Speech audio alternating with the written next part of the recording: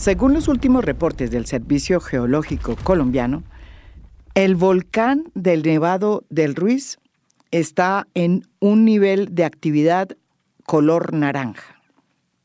Ha estado así desde hace varias semanas, lo que indica que existe una probabilidad de que en días o semanas haga una erupción mayor a la que ha hecho en los últimos 10 años.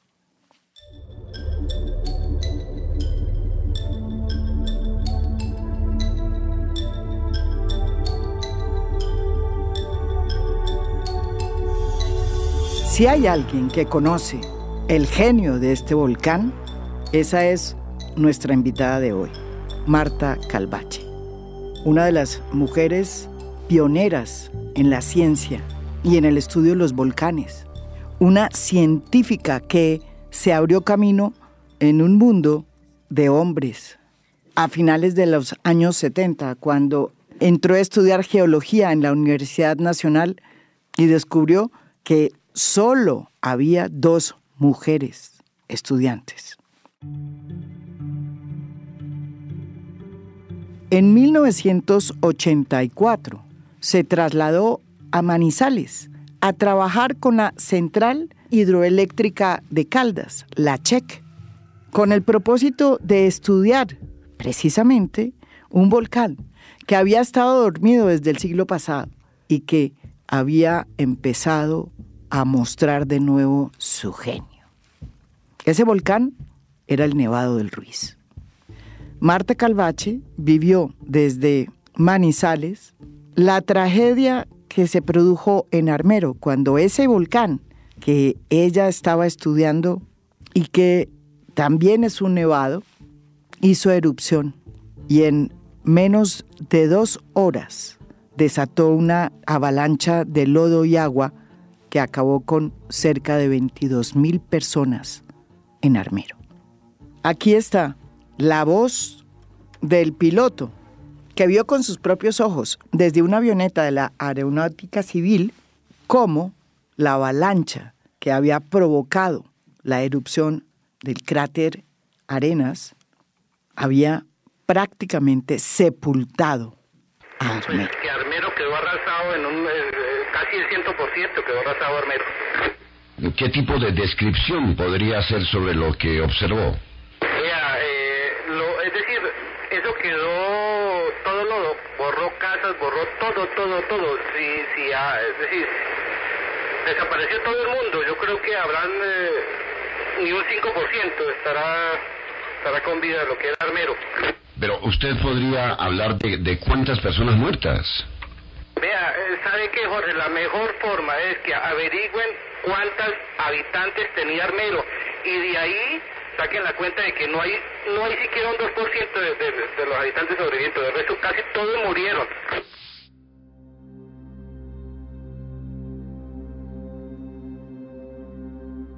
Nuestra invitada de hoy se llama Marta Calvache y es conocida entre sus colegas como la madre de la vulcanología en Colombia. Conoce todos los volcanes y Colombia tiene más de 30.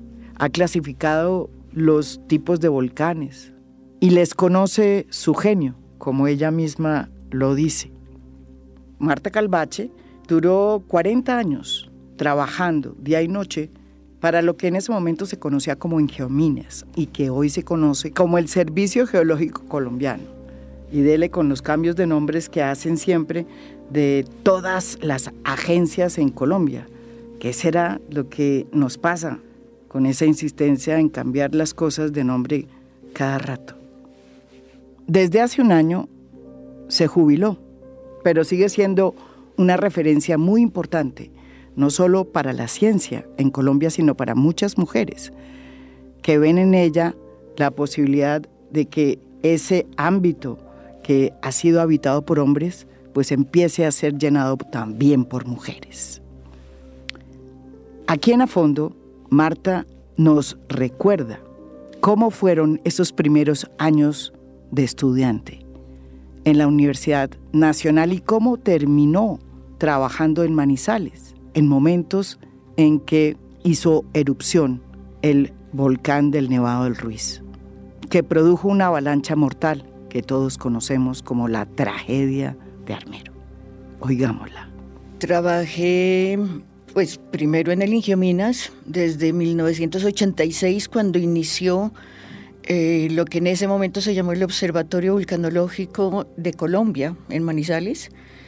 Y antes yo fui a hacer la tesis para graduarme de geóloga a la CHEC, la Central Hidroeléctrica de Caldas, que tenía un proyecto de geotermia en el volcán Nevado del Ruiz. Y ahí fue cuando el volcán hizo erupción.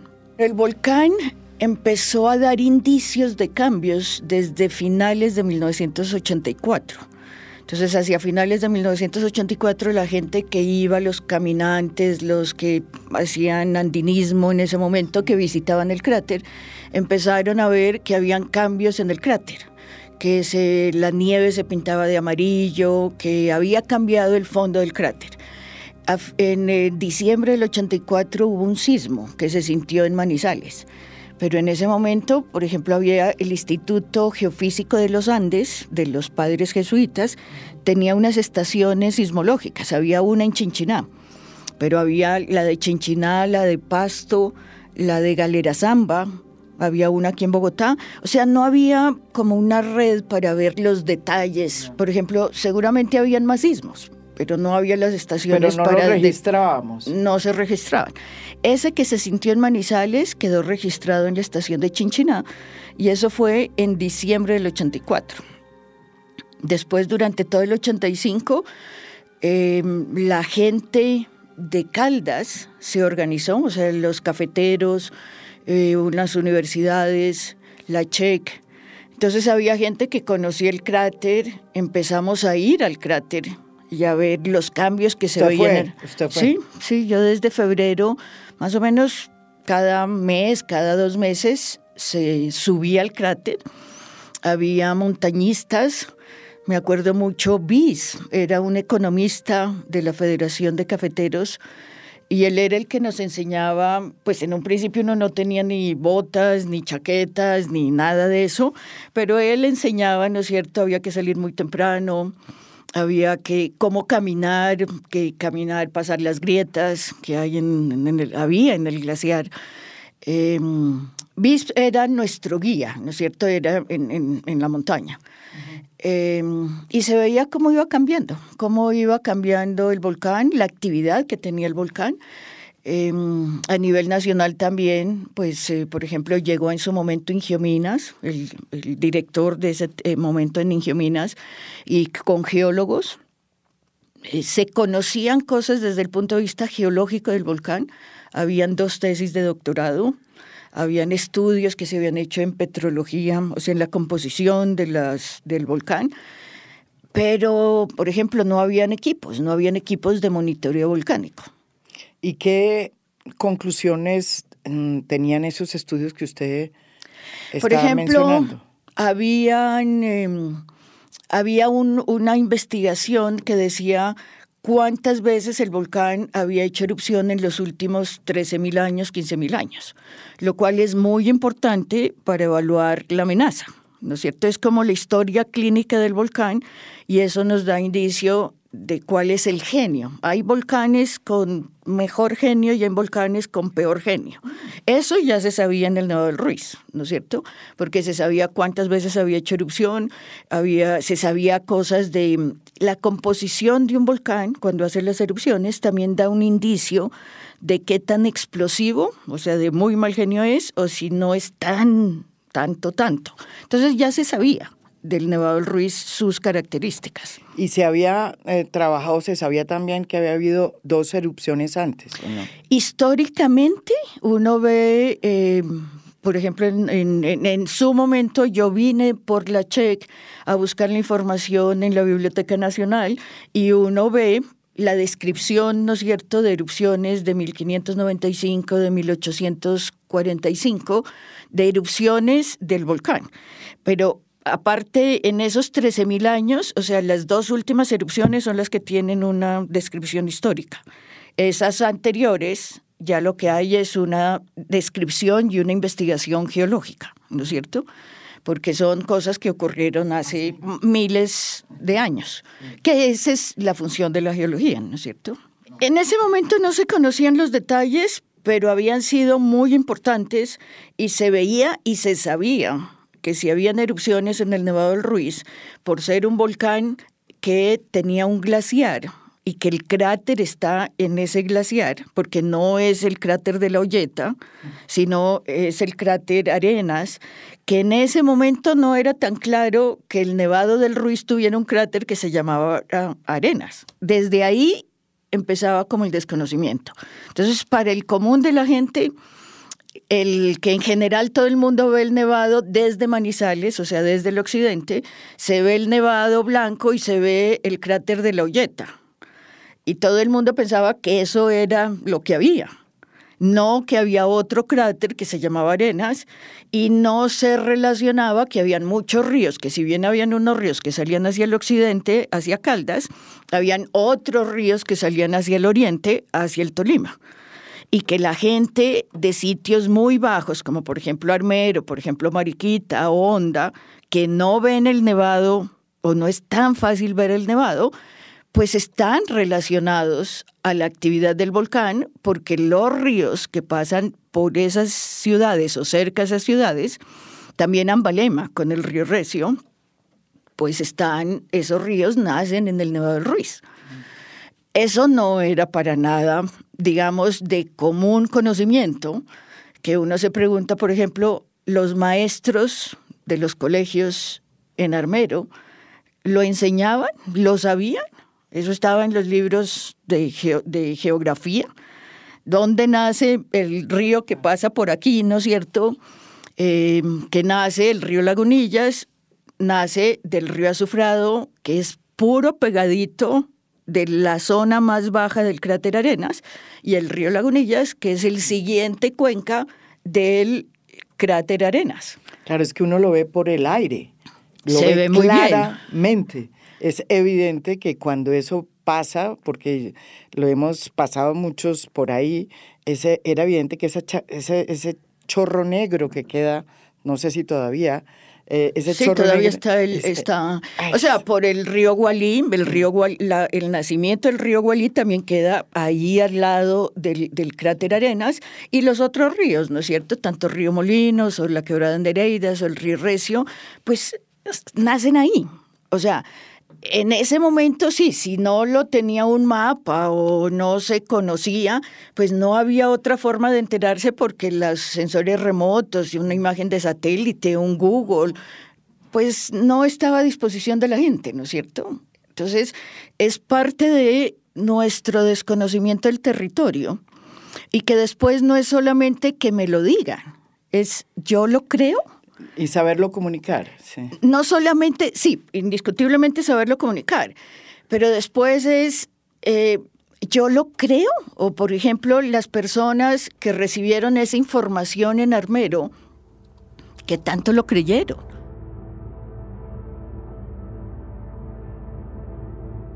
Marta, explíquenos cuáles fueron las alertas que ustedes hicieron, pero que no tuvieron un recibo, no se entendieron por parte de la comunidad precisamente en Armero. El volcán en toda su secuencia de ir haciendo cosas, digamos que hubo apoyo, vino por ejemplo de Naciones Unidas, la UNDRO, era la parte de Naciones Unidas que tenía que ver con lo que hoy se llama gestión del riesgo. Entonces desde abril vino una persona que estaba en el Ecuador, para decir, mire, sí, ustedes, hay un volcán activo, es un nevado, necesitan equipos para hacer el monitoreo. Maynard Hall fue la persona que vino y hubo, digamos, ese tipo de apoyos. El gobierno empezó a buscar información, a buscar esos sismógrafos. Se puso el primer sismógrafo el 20 de julio. Se instaló por primera vez un sismógrafo. De 1985. 1985. Se pidió ayuda también, por ejemplo, llegó una persona del Cuerpo de Socorro Suizo con sismógrafos también en julio a poner allá los equipos. Más adelante, ¿no es cierto?, como en octubre llegaron personas también auspiciadas por Naciones Unidas, por la UNDRO, para empezar a hacer deformación, que es otra técnica para ver, ¿no es cierto?, estudiar el volcán. Vino una persona de Nueva Zelanda y unos italianos a tomar muestras y hacer seguimiento con geoquímica, que digamos que fueron los primeros pasos de hacer un seguimiento a la actividad volcánica.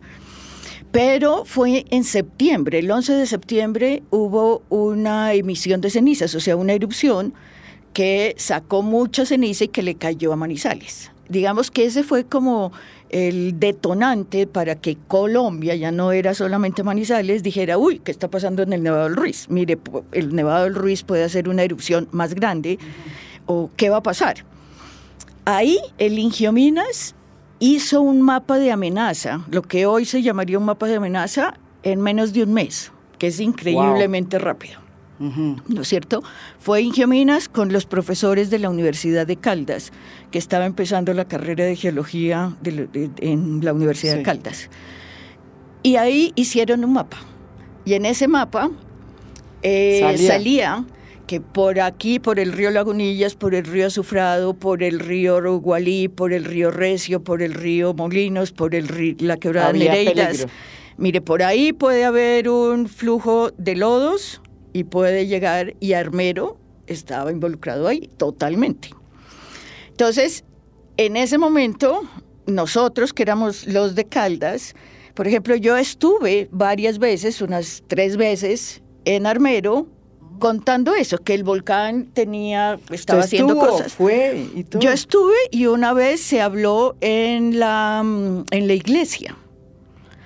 Pero la gente, o sea, era tan sorprendida, no era que dijera usted es una mentirosa, no, pero la gente era muy sorprendida, la gente se acordaba de que hay todavía un represamiento en un sitio que hay una inestabilidad que se llama el Sirpe.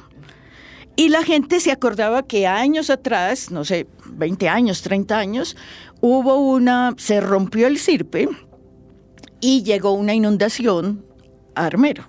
Entonces la gente hablaba, sí, el Sirpe. No tanto del volcán, ¿no es cierto? Y yo siempre comento que una señora después comentó y dijo, yo sí oí lo del Nevado, y esa noche, cuando ya dijeron que ocurrió una erupción en el Nevado, yo subí mi máquina de coser sobre el armario para que si entraba barro por debajo de la puerta no le fuera a pasar nada. Pero yo nunca oí que lo que iba a bajar del Nevado fue a llevar toda la casa. Entonces, hubo gente que... Usted sí lo explicó, pero no lo entendieron así. Lo que pasa es que también uno no pretende que porque uno dé una charla o diga algo, ¿no es cierto?, y que hable de lo que decían los documentos históricos, y que miren Indonesia con los volcanes, que el término para un flujo de lodo volcánico es lahar, que es un término indonesio, pues uno no espera que la gente no es que la gente no lo entienda, pero cómo se lo apropia, ¿no es cierto? Que yo me imagino, es como cuando una persona que fuma le dice, no, mire el cáncer de pulmón y esto, pues la gente lo oye, pues sí, lo entiende, pero yo no quedo convencido, porque mi papá, mi mamá, mi abuelito fumaron toda la vida y nunca les dio cáncer de pulmón. Las lecciones que nos deja Armero son muchas. Una de ellas es la dificultad que tienen hay veces los científicos y la ciencia para comunicar a la población sobre los peligros que la acechan.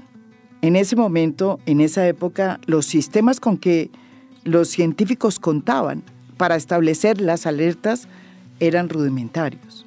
Pero aún más difícil era esa comunicación con la población para que el mensaje les llegara.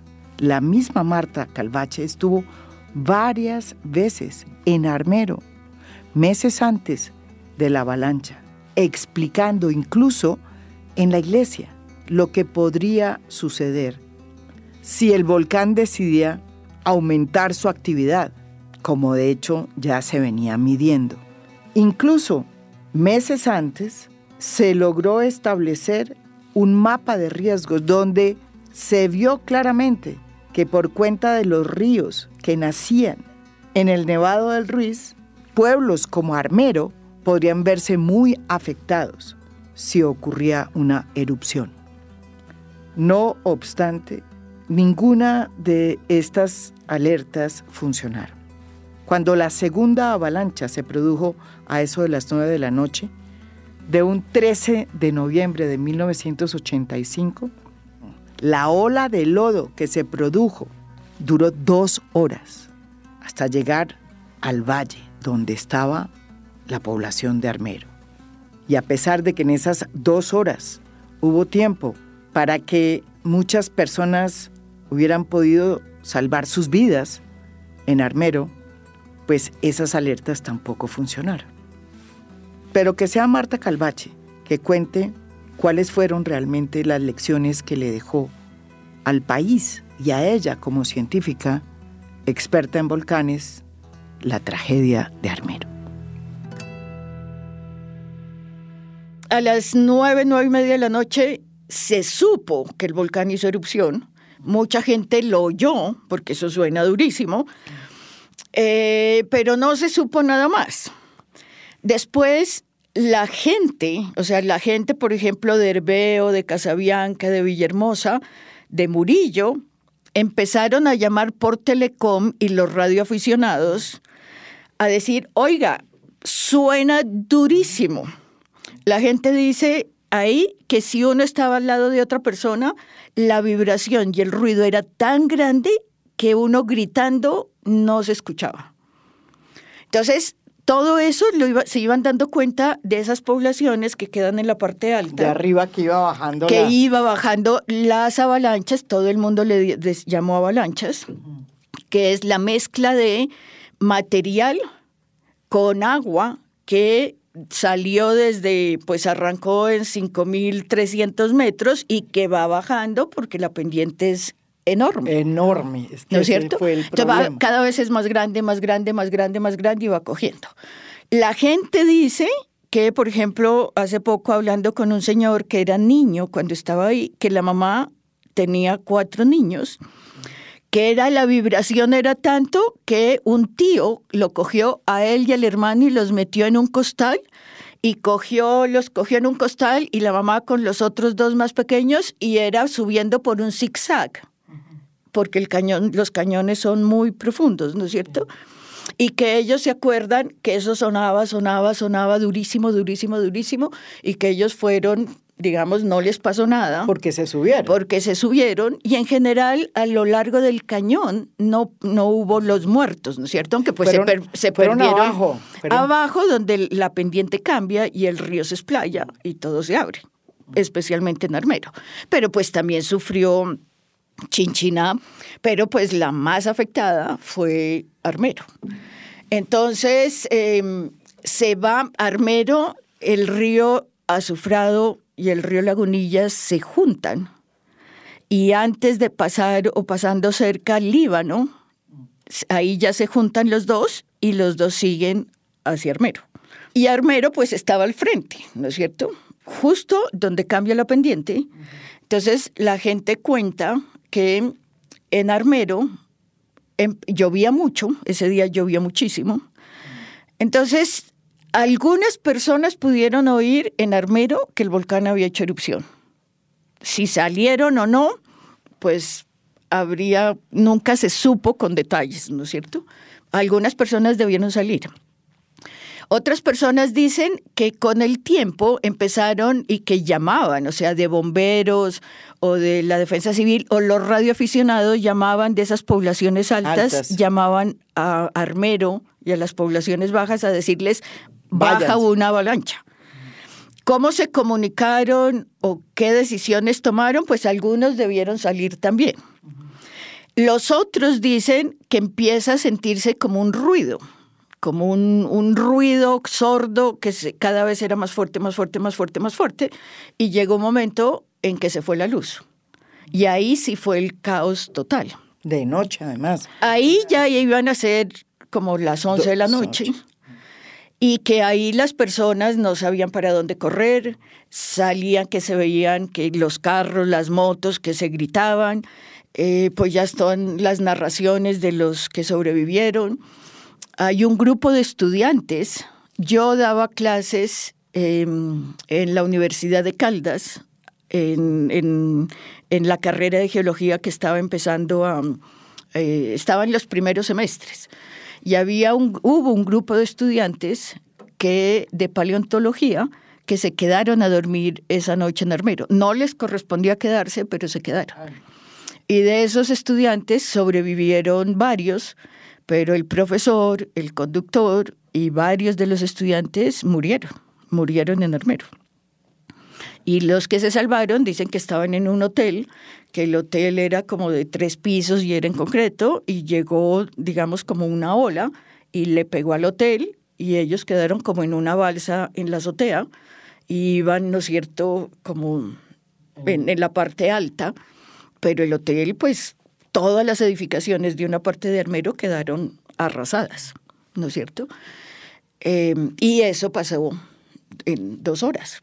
O sea, más o menos 2 horas se demoró en llegar desde que fue la erupción y desde que salió de la parte alta hasta llegar a Armero. En la parte alta, la gente, porque oía ese ruido y ese bramar, como le decían, y se podían subir, ¿no es cierto? En la medida que se subieran 50, 60, 70 metros sobre el nivel en el cañón, que generalmente las casitas tenían zigzag, ¿no es cierto?, que uno ve los caminitos, por ahí se subieron, pues sí, pudieron ser que perdieron la casa y todo, pero ellos se salvaron.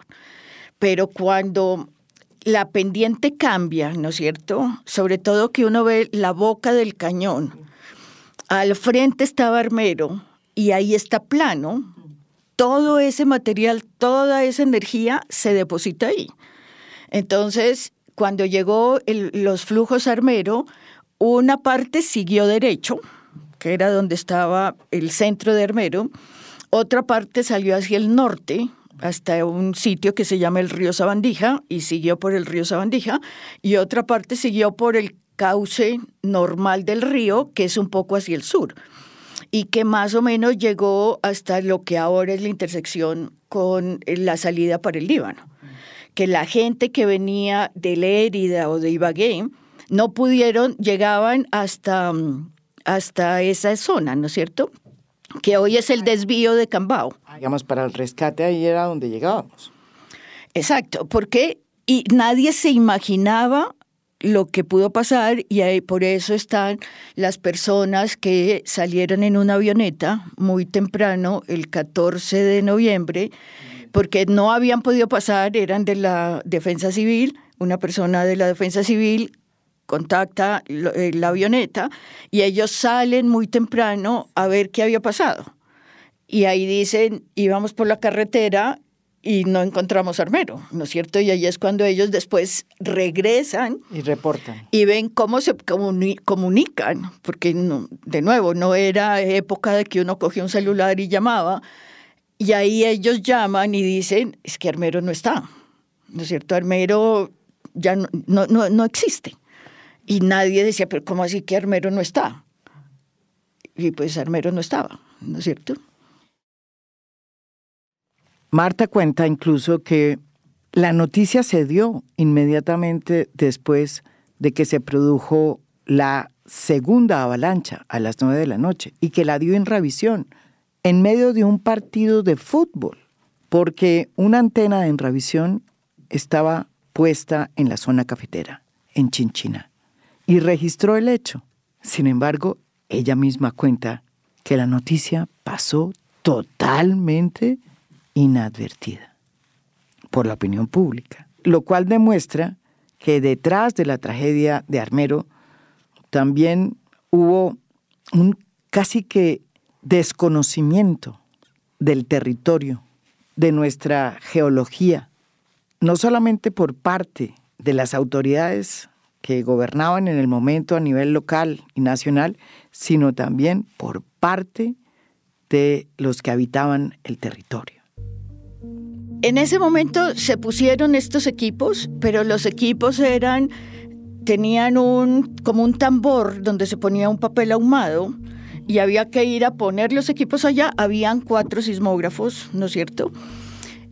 Ir por el papel de los 4 se demoraba todo el día. Había un compañero nuestro, Fernando Gil. Él se encargaba, ¿no es cierto?, de hacer todo ese trabajo, de ir a recoger todo el papel de los sismógrafos. ¿Y le tocó ir ese día? Ellos se quedaban arriba, o sea, ellos vivían en casitas en la parte alta. En ese momento, todavía se llama el Arbolito, más o menos a la altura, donde está más o menos la Torre del Gualí. Ah, ya. Él estaba con uno de los conductores allá, pero entonces se cogía el papel, él tenía los papeles del día anterior, traer el papel, fijar el papel. Ellos veían lo que había ocurrido 24 horas antes.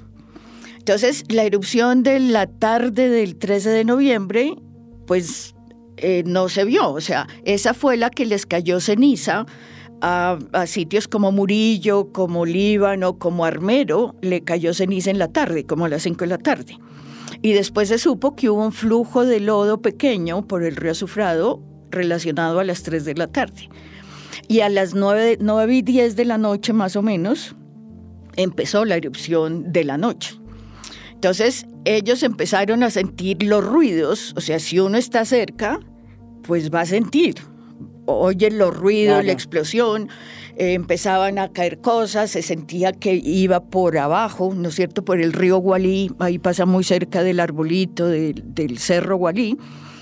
Ellos llamaron a decir por radio, porque ellos tenían radio con la CHEC, llamaron a decir, hay erupción en el Nevado del Ruiz. Esos no eran momentos en que uno podía coger un teléfono, había que ir muchas veces a Telecom, ¿no es cierto? No todo el mundo tenía teléfono. También en el Cerro Gualí siempre ha habido un sitio de comunicaciones de las Fuerzas Armadas, y en esa época era de Inravisión.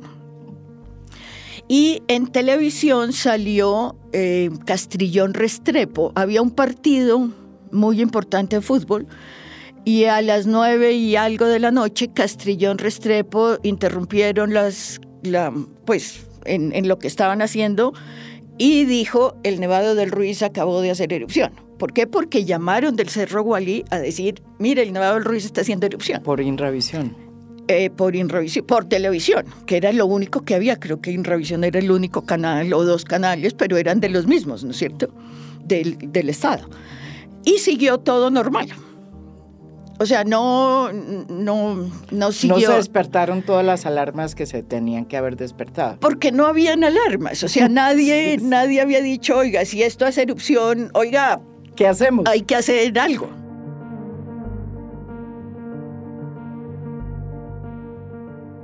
Un país como Colombia, que tiene más de 30 volcanes, que tiene 3 cordilleras, que además es un lugar proclive a los sismos, debería tener integrado un chip que alertara a las comunidades de los peligros que supone esta complicada realidad geológica.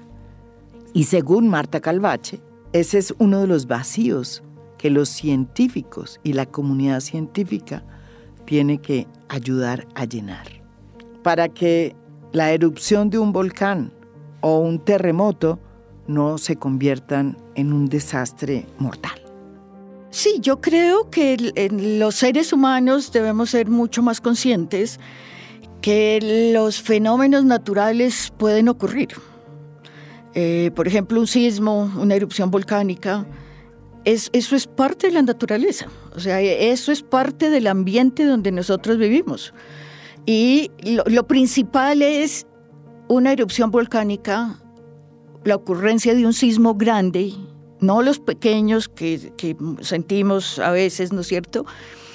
No deben ser sinónimo de tragedia, no deben ser sinónimo de muertos. Depende de los seres humanos, de las decisiones que tomamos los seres humanos, que eso no sea así. Y eso debemos ser mucho más conscientes de eso, porque no lo somos. Todavía creo, aunque pues el Estado y todo el sistema de gestión del riesgo está enfocado hacia eso, a que son nuestras decisiones las que van a evitar que eso ocurra. Problemas vamos a tener, problemas con un sismo, problemas con una erupción volcánica, pero algo como que se mueran 25.000 personas entre Tolima y Caldas, es que es imposible que ocurra, ¿no es cierto? Bueno, es que esa es la tragedia mayor en el mundo, todavía. Es una de las mayores tragedias volcánicas, pero del siglo XX fue la mayor tragedia. Y eso es una lección, pues no solamente para Colombia, sino para el mundo, de cómo algo que se percibía, que se conocía relativamente fácil, ¿no es cierto?, leyendo unos relatos históricos, viendo que se trabajó en un mapa de amenaza, cómo de ahí a que se salvaran las personas, pues no llegamos a eso, ¿no es cierto? Uno ve, y los que conocen el Valle del Magdalena, cerca Armero, hay no solamente la cordillera donde empieza, que uno va subiendo, por ejemplo, por la carretera al Líbano, sino otras carreteras y otras lomitas que hay, como unas lomitas que hay en los alrededores, donde la gente, o sea, si yo soy la madre de familia de 3 niñitos, corro y me voy con para allá. Anticipación yo hubiera dicho cuál es la forma más fácil de llegar a esa lomita, y yo diría 15 minutos, 20 minutos. Entonces, que si era noche, estaba lloviendo, que hubiera gastado 1 hora. Pero eso para nada, ¿no es cierto? Yo me imagino que es como cuando uno oye la sirena, la alarma en los edificios, y digo, ay, que son las 10 de la noche, ¿quién va a salir en pijama? ¡Qué oso! ¿No es cierto? Ese es el cambio de actitud, y de que un conocimiento nos llegue para que yo, aparte de la responsabilidad que tiene un alcalde, la responsabilidad de un gobernador, de las instituciones, aparte de eso, yo como individuo tenga el mínimo de conocimiento para tomar mi decisión de qué haría, ¿no es cierto?, en un caso, por ejemplo, esto del Nevado del Ruiz. Pero volvamos al Nevado del Ruiz y a esa alerta naranja que nos tiene a muchos preocupados. ¿Qué significa alerta naranja? ¿Y qué es lo que está volviendo a suceder en ese nevado que estaba medio tranquilo, por lo menos en los últimos 10 años?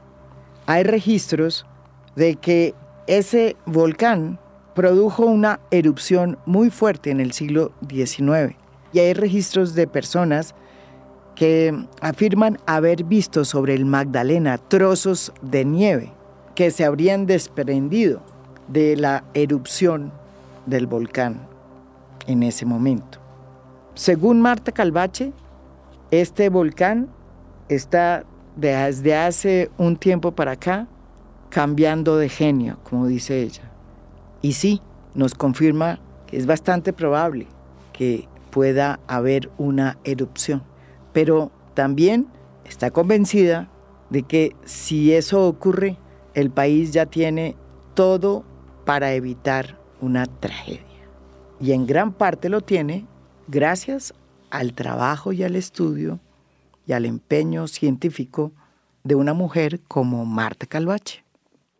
Sí, o sea, la función de un volcán en la Tierra es hacer erupciones. Para eso están los volcanes, ¿no es cierto? Para eso están, y por eso el terreno donde vivimos es fértil, por eso tiene la morfología que tenemos, por eso la mayoría de los páramos son volcánicos, por eso tenemos suelos fértiles, agua, tenemos posibilidad de energía geotérmica, o sea, tenemos identidad.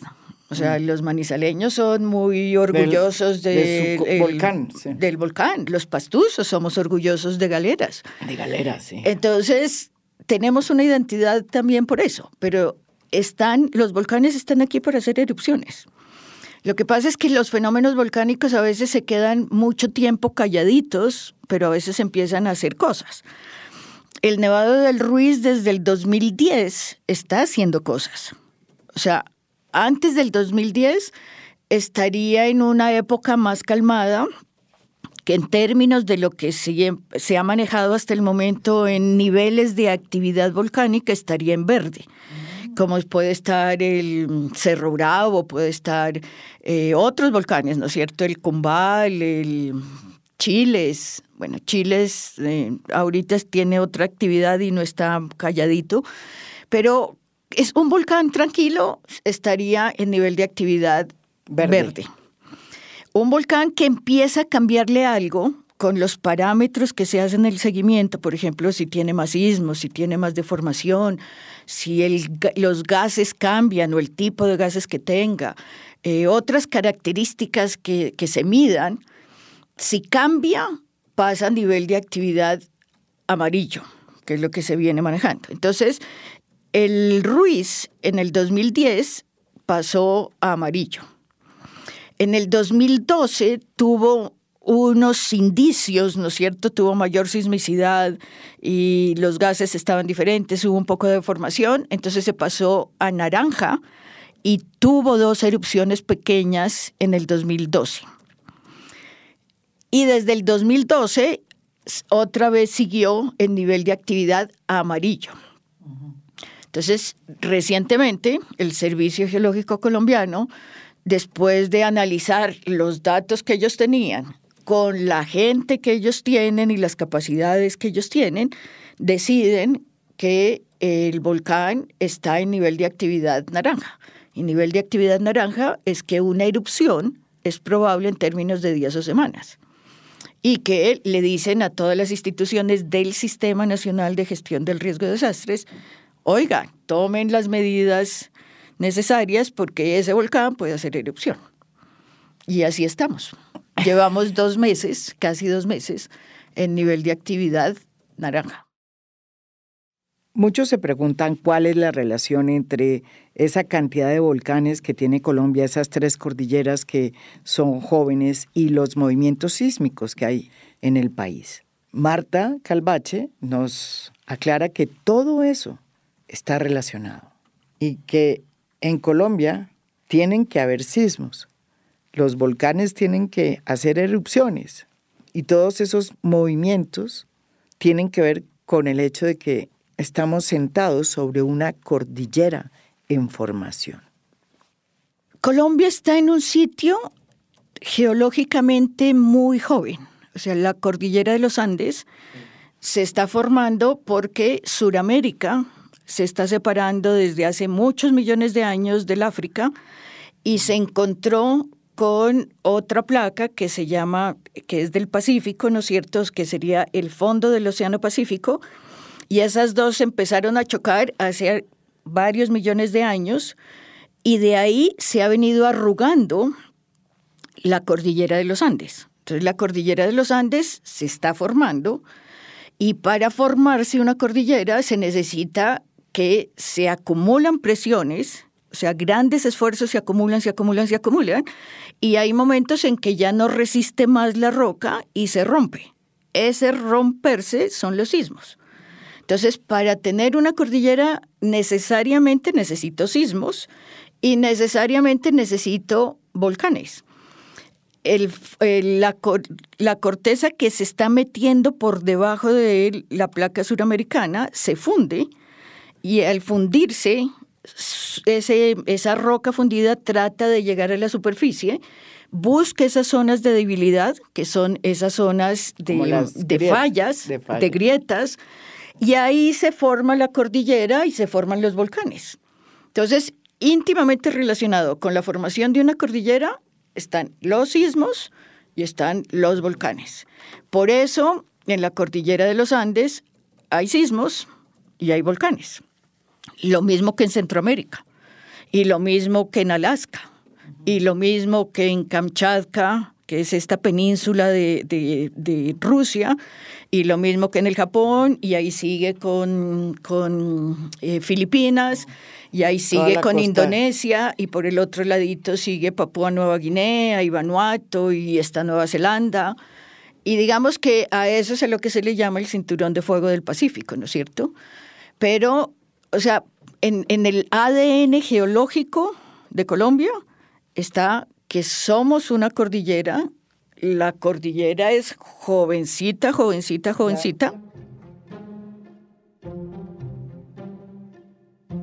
El nivel de sismología en Colombia ha dado para muchas cosas, entre otras para decir que cada 50 años Bogotá va a ser golpeada por un terremoto.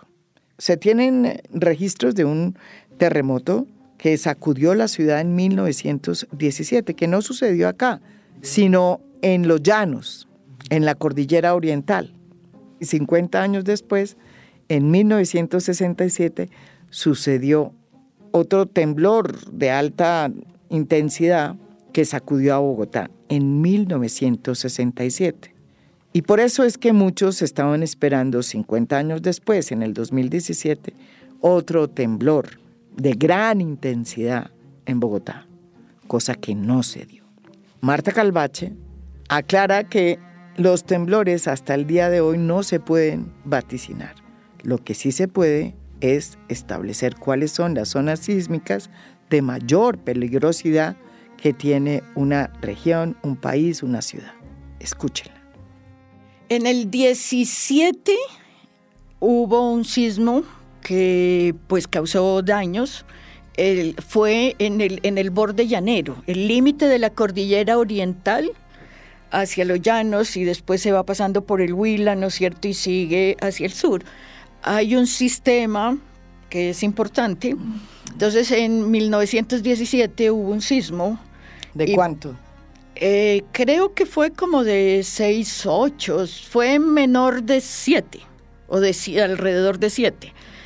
Hubo otro en 1967, el 9 de febrero de 1967. Y fue justo 50 años después. Menos mal nos libramos en el 2017, porque todo el mundo pronosticaba que en el 2017 ese sí iba a ser el que destruía Bogotá. Menos mal pasamos el 2017 sin sismo, porque muchas cosas se hubiera tenido en cuenta, ¿no es cierto? Pero entre el 2017 y el 1967 fueron 50 años exactos. ¿Y el de 1967? Fue en el Huila, fue en el norte del Huila, que hay unos sitios donde sísmicamente es muy activo, ¿no es cierto? Hay unas estructuras, unas fallas geológicas que producen esos sismos. ¿Y ese sismo, de cuánto fue? También fue de alrededor de 7. ¿Y se sintió mucho en Bogotá? Sí, hubo daños en Bogotá. Lo sintieron. ¿Y muertos? No sé si hubo muertos, creo que sí, pero no sé si en Bogotá, pero en el Huila los hubo. Y hubo daños, hubo muchos daños. También debemos pensar que si no se hacen las cosas bien, o sea, muchas veces se habla de que lo primero que se pregunta es, ¿puede predecir el sismo? ¿Qué día, qué hora? Entonces, no, mire, no se puede, pues con métodos que puedan ser corroborables, no se puede predecir un sismo. Pero uno debería preguntarse es, yo voy a hacer algo para el sismo que ocurra el 17 de junio, o yo, el que está pensando en un oleoducto, el que está pensando en construir un colegio, el que está pensando en construir el puente, debe pensarlo no por el sismo que va a ocurrir el 17 de julio. Debe pensarlo porque ese puente, pues la probabilidad de que tenga un sismo de tales características y el suelo donde lo va a construir es tal, y ese diseño debe resistir todos los sismos que ocurran en 70 años, en 100 años. Pues si es un hospital, debe quedar mejor construido de que si es mi casa, ¿no es cierto? Ese es como el concepto. Entonces, se debe generar un conocimiento, así como para los volcanes, se debe generar ese conocimiento del territorio para que los que planean el desarrollo de un país, los que definen cómo se va, por ejemplo, a hacer la infraestructura. Otra de las enseñanzas que nos deja este podcast con Marta Calvache, que para nosotros ha sido un gran privilegio, es que en esta cordillera tan joven en que estamos todos plantados, los colombianos, nada es perpetuo, porque todo está en constante cambio y ni siquiera las nieves perpetuas son perpetuas. Pues, por ejemplo, antes existía el Nevado del Cumbal, que ya el Nevado del Cumbal no existe. O sea, el Cumbal es un complejo volcánico, tiene varios picos y son varios centros eruptivos. Y ya no está el Nevado. Ya no, pues a veces cuando hace mucho frío y si cae, puede, digamos, hay una escarcha y puede, pues está blanco, pero eso se derrite muy pronto. Había en algunos sitios todavía hielo que está como enterrado, que está por ahí, pero son relictos muy pequeñitos. Se supone que hace un tiempo, y hay algunas pinturas donde Chiles, el nevado de Chiles era nevado, que ya no es nevado. Santa Isabel, yo subí a Santa Isabel y habían 3 picos, ¿no es cierto? Ahora hay un untadito que creo que no hay tres, digamos, relictos, sino si habrán 2, y yo creo que ya están separados esos 2 relictos en el Nevado de Santa Isabel.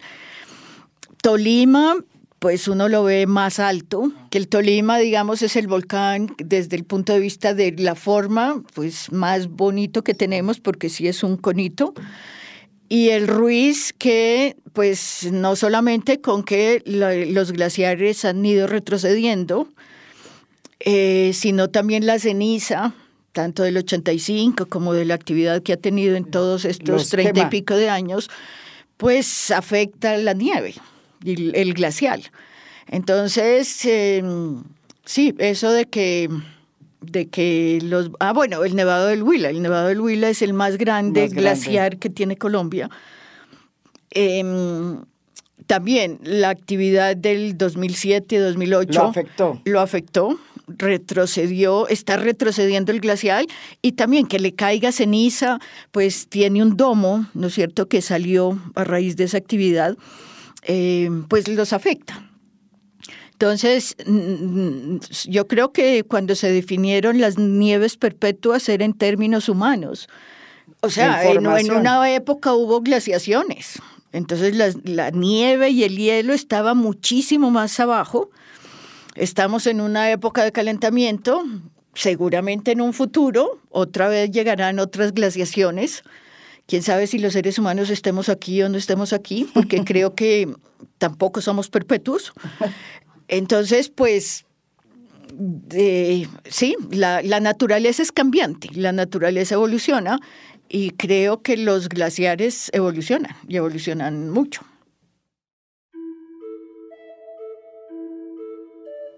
La gran conclusión de este podcast con Marta Calvache es que los colombianos tenemos que aprender a conocer nuestro territorio, nuestro entorno, y apropiárnoslo, porque esa es la única manera de poder entender las medidas de prevención que crean científicas como Marta Calvache, que dedicó su vida entera a construir estas alarmas, estas llamadas de atención, para que no vuelva nunca a ocurrir lo que nos sucedió en Armero. Entonces, ¿qué es lo que debemos aprender? Yo diría que lo que se debe aprender es que debemos aprender. O sea, ser abiertos, que nosotros debemos conocer mucho mejor nuestro territorio. Esto es A Fondo, un podcast original de Spotify. Mi nombre es María Jimena Duzán.